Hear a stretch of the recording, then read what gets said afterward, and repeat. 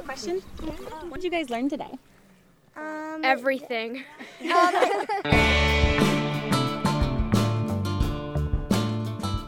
From Montana Public Radio, this is Subsurface, Resisting Montana's Underwater Invaders. I'm Nikki Willett, and today we're going on a mission of science discovery. Now, what I want you to do is start putting your ears on. What we're going to do, we're going to start listening, because we're going to get ready to learn, get some knowledge. I've heard a lot of people tell the story about invasive quagga and zebra mussels, how the tiny bivalves infested the Great Lakes and kept spreading, damaging boats and pipes, cutting up feet, and messing up lake food chains. But of all the people who have told me the mussel's story, one person tells it especially well, in a way that I still think of when I'm trying to tell it. That person is Paula Webster. So today, I'm here to talk to you about water and our concern with the two cousins. Two cousins have come our way. They're called the mussels. Last spring, Paula told this story to elementary school students from all over western Montana at a river honoring near Ronan. Paula is the water quality program manager and a tribal member from the Confederated Salish and Kootenai tribes on the Flathead Reservation. When these things start, they're microscopic. Say the word, microscopic. Microscopic. That means you can't see them. So they start small, and they're a veliger, and they're not attached. They're free-floating. Everybody go like this, free-floating. We're free-floating. Yeah. The kids are sitting in the middle of a field on the shore of the lower Flathead River, waving their arms around and yelling things like veliger and bissel thread. Paula kind of urges them on. She tells them to say new words out loud and mimic little hand motions to help them remember. It totally helps. And then when they get big, they grow shells. They grow bissel threads. Everybody go like this. That's a bissel thread. And that's what they do to attach to something. Paula starts leading the kids around in a circle, acting out the mussel life cycle. I'm a veliger. I'm microscopic. I'm floating around. Oh, I'm growing. I'm getting a shell. I'm growing a bissel thread. Oh, yeah. Let's find our chair and connect your bissel. That's pretty much it for a mussel. They start out really tiny as a veliger, float around for a couple of weeks while they grow a shell, settle onto a hard surface using their bissel threads, and filter feed for a couple years.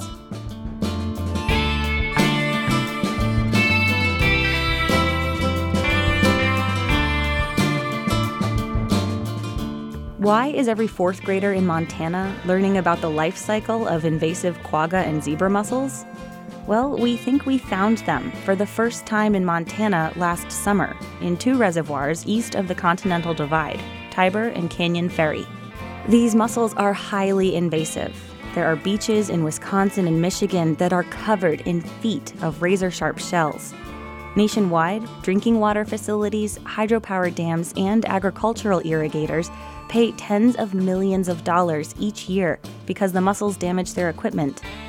Lakes with zebra and quagga mussels are changing in ways that we don't fully understand yet, and that could mean trouble for fish.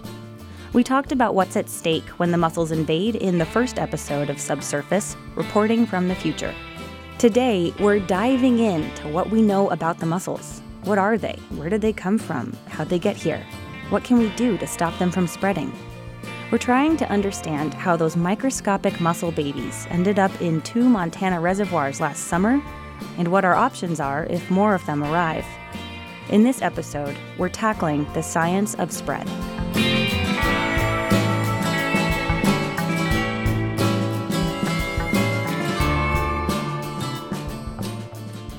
As Paula settles the kids back down, she tells them a big, ugly truth about the invasive mussels. These animals don't have wings, and they don't have legs. It's humans that move them around. It's humans that move them around. starting with a big move across the Atlantic Ocean.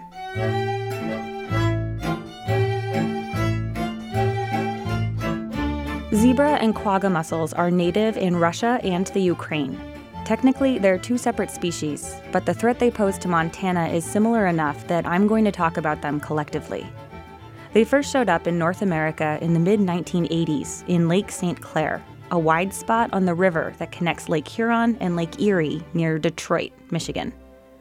Lake St. Clair is a heavily used shipping channel for boats ferrying goods from across the Atlantic Ocean, and scientists think that those boats unknowingly ferried some mussels, too, in the ballast water ships use to balance their loads.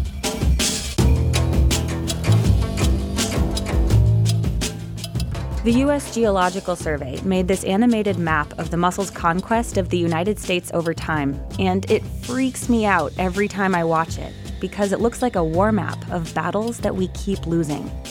You can check it out on our website, mtpr.org. Okay, red dots represent known infestations. The first red dot is from 1988 in Lake St. Clair next to Michigan. By 1990, red dots encircled 2.5 of the Great Lakes, Erie and Ontario, and the southern part of Michigan. The next year, red dots line the Illinois River, and by 1992, the Mississippi River looks like a red line too. By the end of the 90s, the eastern half of the country looks like it has a bad case of chickenpox. And in 2007, the red dots jump the Continental Divide and suddenly appear in lakes in Southern California, Nevada, and Arizona. By 2017, just 10 years later, the only major river system in the continental United States still free of quagga and zebra mussels is the Columbia Basin in Montana, Idaho, Oregon, and Washington. The only thing that seems to stop them are lakes that don't have enough calcium for them to build their shells. To get a sense of how the mussels spread, I went to the lake where Minnesota first found them back in 2002. Here it is, right here. This is the landing. And as you pointed out, point 0, public water access, Ossawinamakee. I'm sitting in the car with my Point Zero tour guide, Dr. Art Weaver, a retired rheumatologist who's the unofficial local expert on non-native species invasions. I must say that I'm really surprised because it's just a dirt driveway leading to one boat ramp, and it is tiny. It is tiny. We almost missed the turnoff for this little dirt parking lot. It's raining, it's dark, but I can make out the concrete boat ramp and a wooden dock. There's nothing particularly notable about this boat launch or Lake Ossawinamakee, except that it's the first lake in all of Minnesota to have zebra mussels. This could be happening in Tiber Reservoir in Montana right now. Last summer, lake ecologists definitely found baby mussels, veligers, but no evidence of adults yet. It's more intimidating for me thinking that such a small lake could be ground zero. There's just literally hundreds of these little lakes that are pristine that we want to protect. Art and his wife live on Weaver's Point on Pelican Lake, near Lake Ossawinamakee. The point is named for Art's family. He can tell you every local species of tree, animal, and fish, and he knows the year each non-native species first invaded the lakes around his house. You know, it's not just the zebra mussels, Nikki. It's curly-leaf pondweed. It's Eurasian milfoil, and now we have a new type of milfoil, a hybrid milfoil that is a combination between Art has deep emotional ties to these lakes, and he carries almost a sense of moral obligation to protect them from invasive species. You know, the environment has been very, very important to me, and I think that this is absolutely, and certainly you live in the same type of an area, critically important to maintain the pristine nature of our trees, of our waters, and so on. The invasive species are something we didn't anticipate, but it's a new front that we need to battle. Art's the kind of guy who can convince his neighbors to check their boats for mussels. The kind of guy who talks a local car wash owner into retrofitting the ports so boats can pull through for a washdown. But ultimately, he sees these personal actions as stopgap measures. He's counting on science to win this war. The answers are going to come not from inspection and not from mandatory decontamination. That will help, and it will slow the spread. But the answers are going to come from the scientific community, and we will have those answers down the line.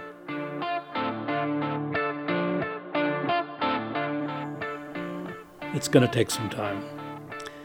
But those people that say it's coming anyway, let's not even spend all the money, that is absolutely the incorrect. We can prevent and slow the spread until we have the appropriate scientific method to deter the zebra mussels and other invasive species.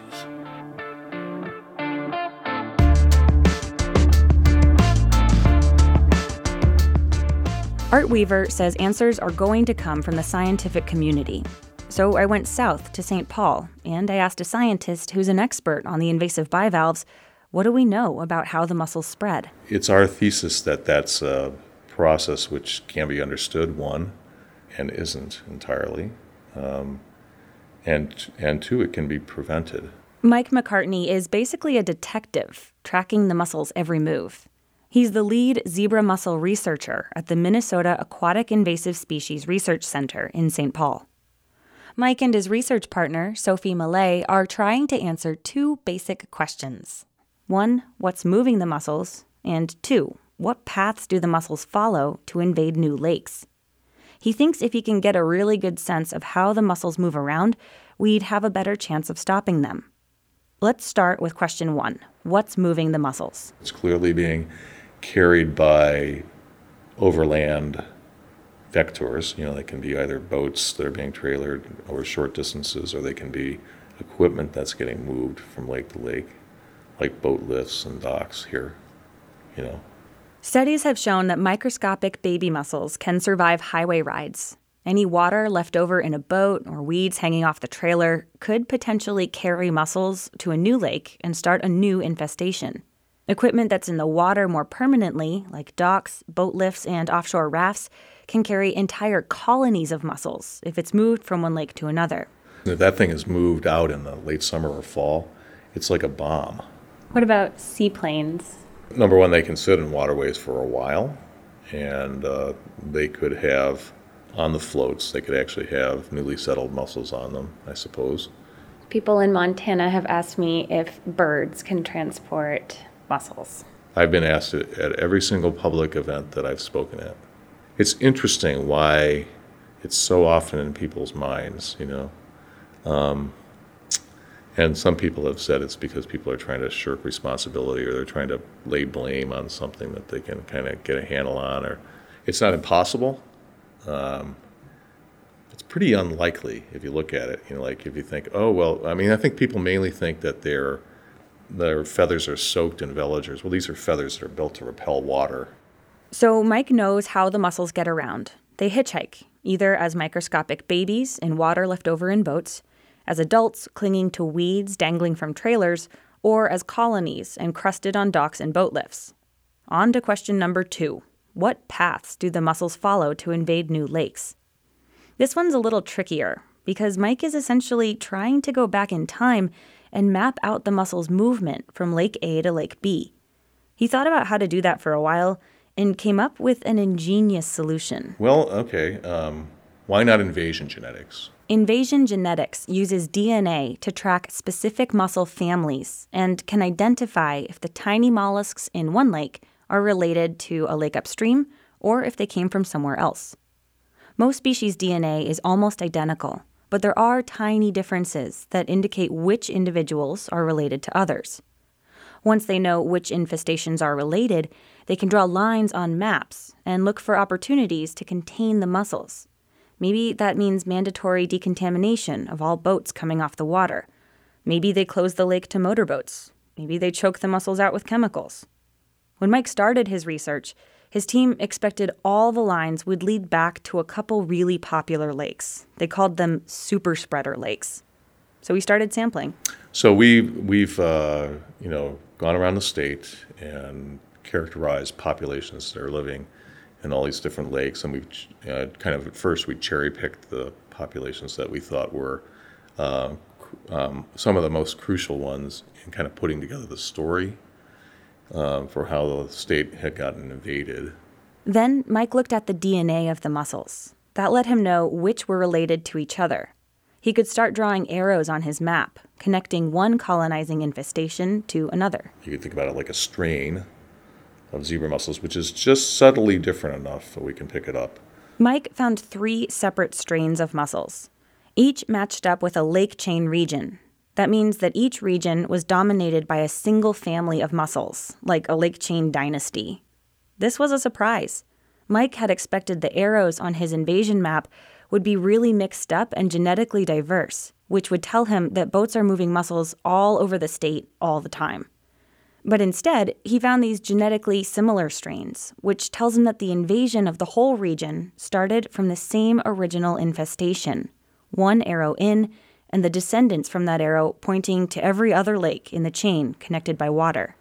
The genetic pattern we've got is that there was an invasion in each of these, at least one into each of these regions, from outside the region, and we can't say what that was, which is the most, right now the most frustrating. Well, it's not that frustrating, it's just, it's a limitation. We can't say where it's from. But I think what we found out is almost even more important for managers, and that is there's this regional pattern.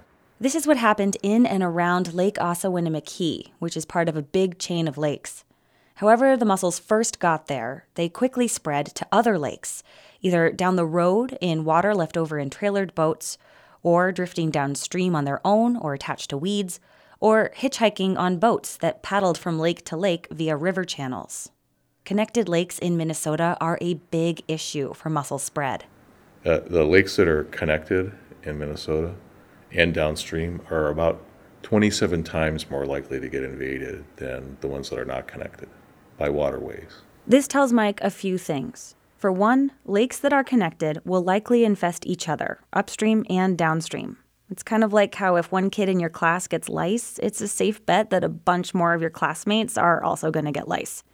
Second, it's really important to prevent that first infestation into a new area, because that first infestation will likely bleed into other nearby lakes. Third, Mike says managers can use this information to decide where to place inspection and decontamination stations. If we can lessen the likelihood of us moving them around, Mike says we can lessen the likelihood of an invasion. I think any reasonable extension of what we know would say, yeah, we can prevent the invasion of some lakes. We're going to take a quick break. When Subsurface returns, we're on the hunt for mussel DNA and angel choirs. Stay tuned.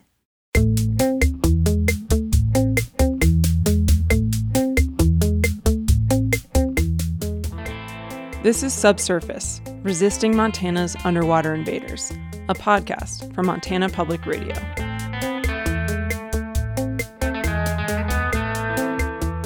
We're in the middle of episode 2, The Science of Spread. You can find previous and future episodes and check out pictures and video from Nikki's trip to the Great Lakes on our website, mtpr.org. Did you know that a single female mussel can produce 1 million eggs a year? In a minute, we're heading out on a boat to see if we can find those babies using high-tech microscopes and machines that glow.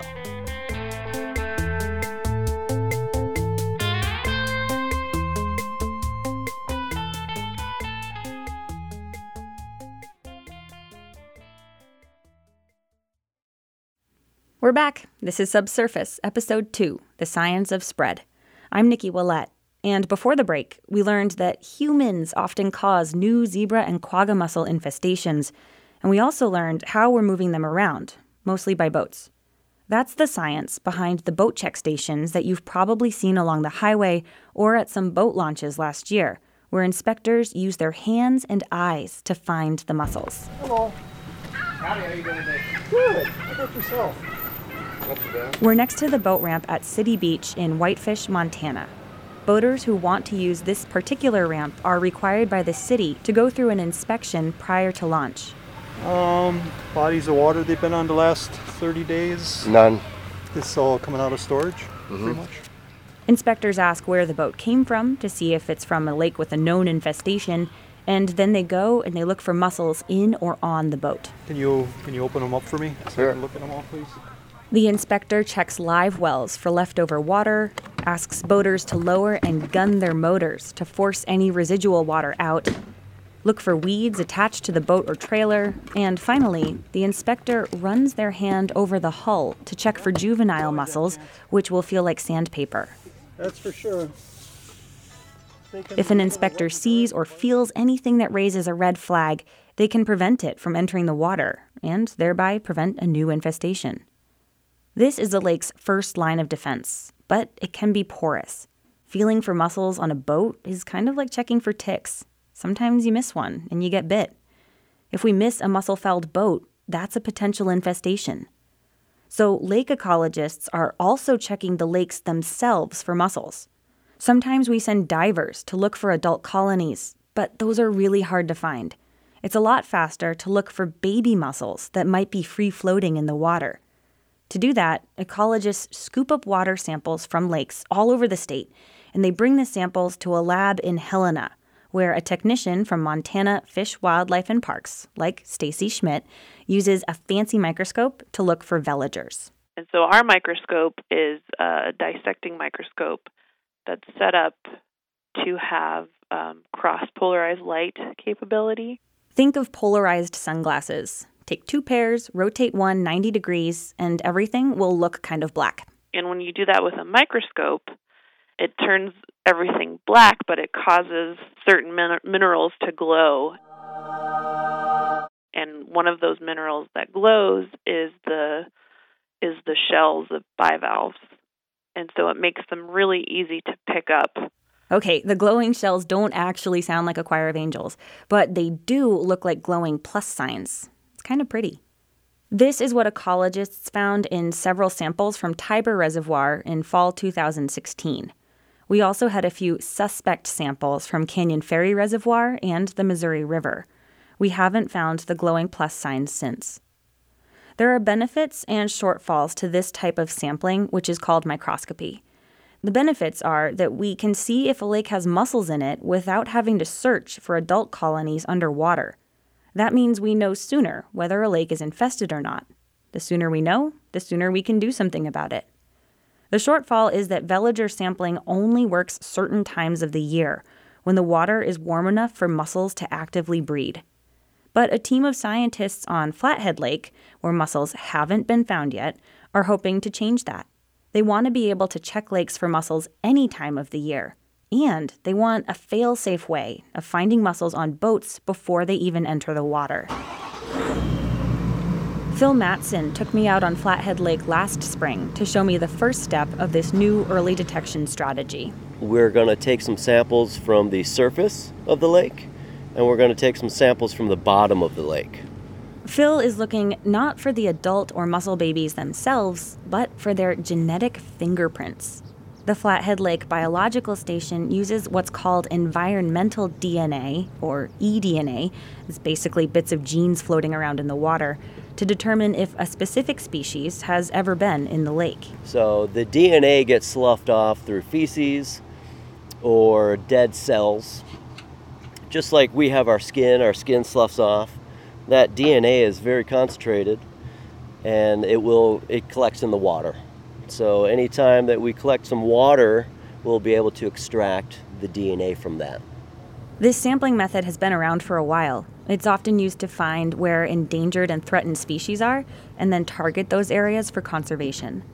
Now, a team at the biostation is pioneering how to detect quagga and zebra mussels specifically, with the hope that positively identifying them in a water body sooner could help managers halt their spread. Today, Phil will sample 7 sites on Flathead Lake. We head to the first one. We're at the East Shore boat site. He drops a very fine mesh net 9 meters under the startlingly clear water using a winch. And he holds another net just under the surface as the boat slowly trawls forward. After a minute, the nets come up, and Phil uses a syringe of ethanol to coax green and brown gunk trapped inside his net into a test tube. Oh, gross. Gross! That's good stuff. This is what he's after. That green and brown gunk is a mix of algae, plankton, and bits of genetic material that hold the answer to whether Flathead Lake has mussels in it. Spoiler, researchers haven't found any invasive mussels in Flathead Lake. With samples successfully collected, we head back to the lab. We're going to Yellow Bay? Yep. Please and thank you. This next part is where the biostation is really pioneering the science.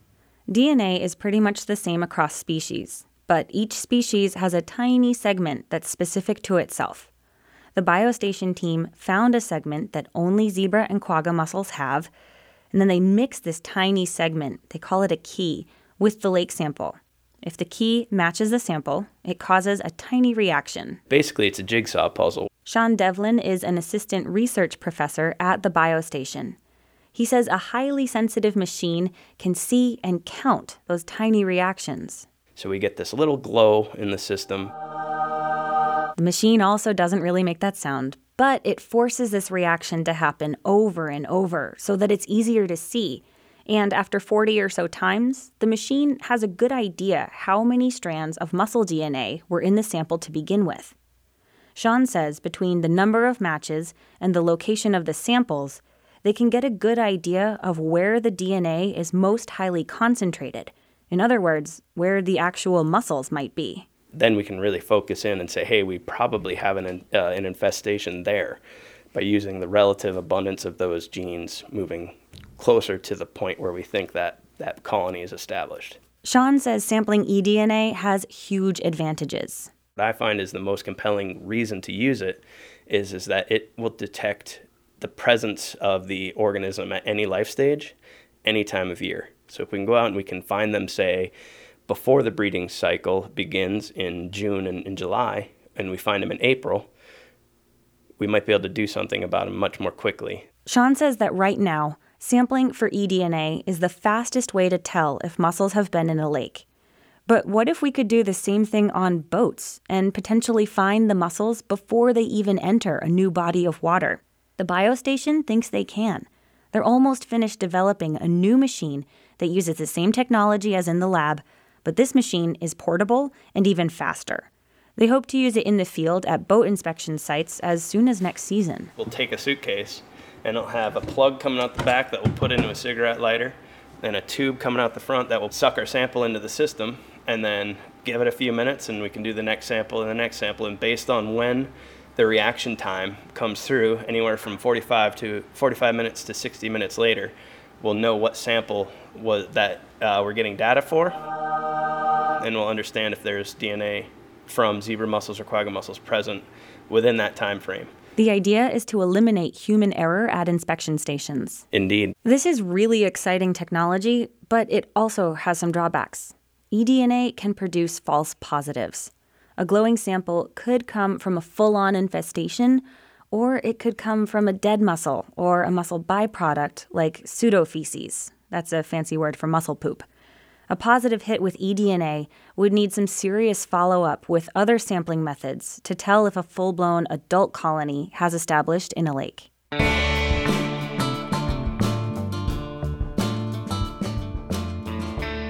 All this time, money, and energy learning about mussels is necessary in order to make good choices about how we try to contain them. Knowing about where mussels live and how they spread gives us a clue about how to stop them spreading. That's what we'll talk about next time on Subsurface. This episode was reported, written, and produced by me, Nikki Willett. Nora Sachs is our associate producer. Eric Whitney is our editor and executive producer. Josh Burnham is our web editor. Subsurface is a production of Montana Public Radio with financial support from the Solutions Journalism Network, a nonprofit organization dedicated to rigorous and compelling reporting about responses to social problems.